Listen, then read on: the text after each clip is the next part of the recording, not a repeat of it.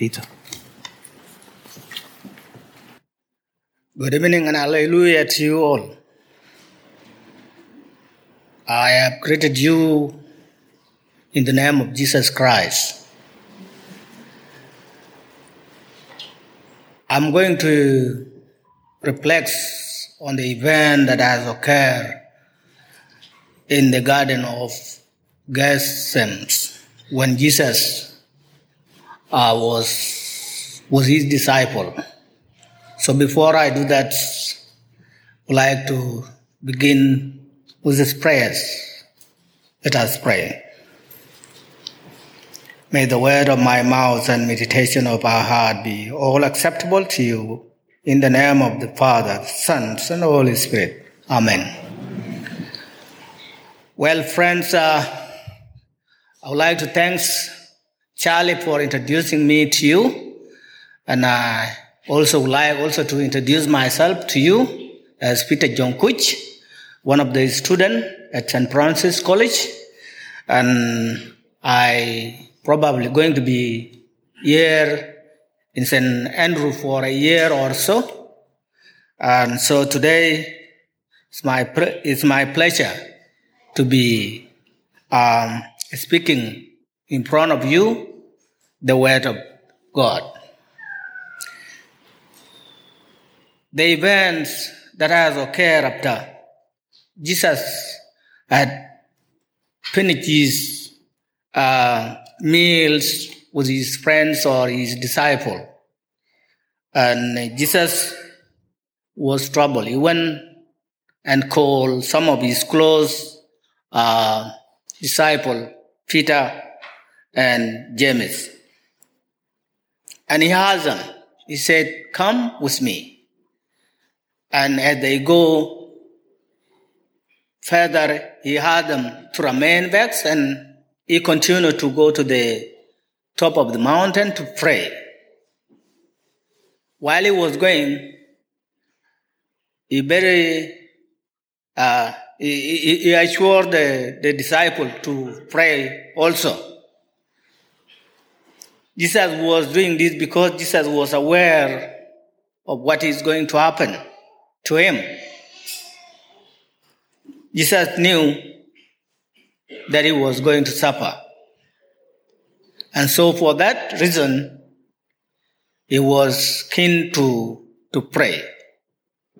Because he knew he was going to go through punishment. He will be beaten. And so he went there and prayed. But when he came back, he realized all the disciples were sleeping. None was awake to pray. And so Jesus asked them, "Could you have even 1 hour to pray with me?" And then he went back again to pray. And for a second time, when he came back, the disciples were not praying. They were still sleeping. So Jesus, if we ask, why was Jesus troubled? Why was he troubled? Because Jesus, he knew he was going to suffer. He was going to be killed. And he was going to be killed for the sin that he has not committed. But he wanted to give himself up. Jesus could have escaped that punishment. He could have escaped to somewhere he could not be found. But no, he said, "I want to show people love. And so I'll give myself up for all this punishment that is going to happen." And we looked what he said in verse chapter 39. He said, he prayed, "Father, if it is possible, let this cup first from me. And the cup Jesus was talking about is a cup of God's rest.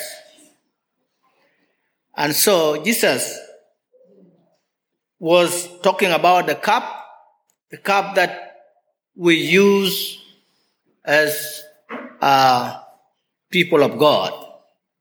And that cup sometimes come with the covenants of God, the rules and laws. And so Jesus was referring to that something that caused him such as sorrow. He goes as far as to ask the Father to take it away. That was his prayers. That was Jesus Christ's prayers. Jesus knew that he was going to be betrayed and was going to be abandoned by his disciples like they did. They did not participate. And he clearly said, I am going up to pray, but you have to pray as well. You have to pray as well. He asked his disciple to pray.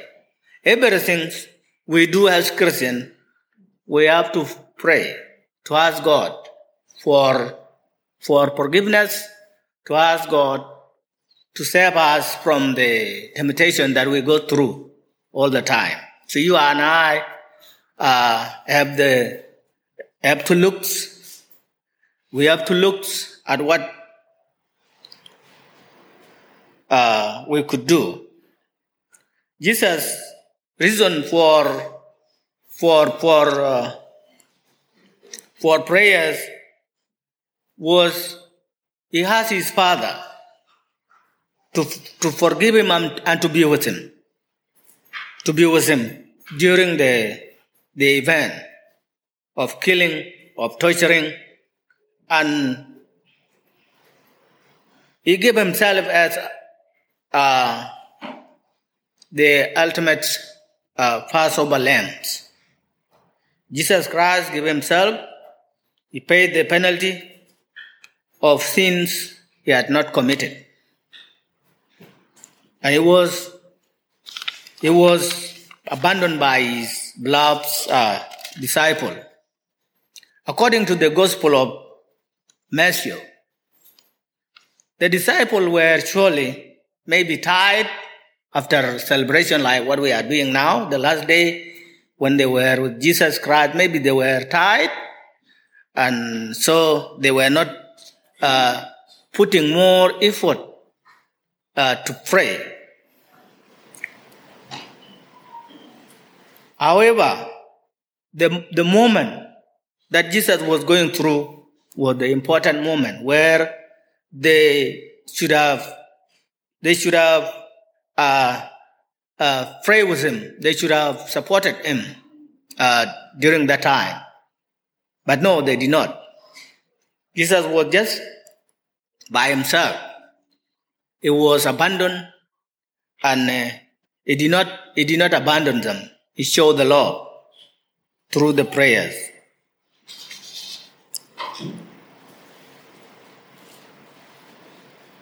Disciple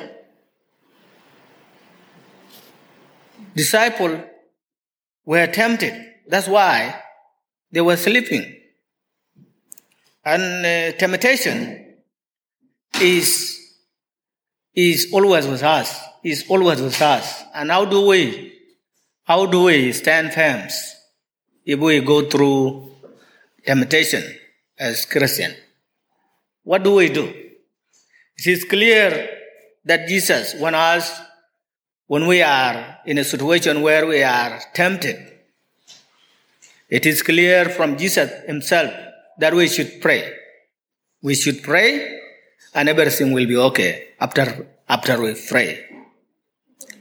We have to accept the fact that our flesh sometimes can lead us to ways which are contrary to what God wants us to.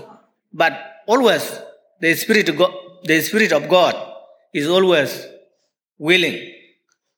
He's always willing to be with us.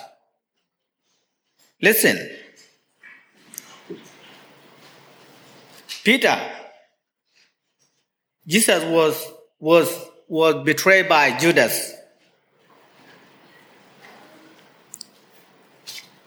Betraying by Jesus, and the same fear that led to Peter denying Jesus, and the phoenix that led to the disciple abandoning Jesus. We must understand our weakness. We must stick to the truth that the Spirit is willing, but the flesh is weak.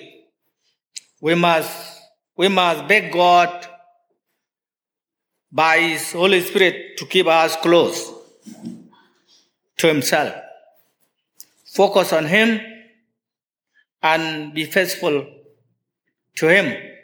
And by doing so, we will defeat all the temptation that comes our way. I spoke this word of God in the name of Jesus Christ. Amen.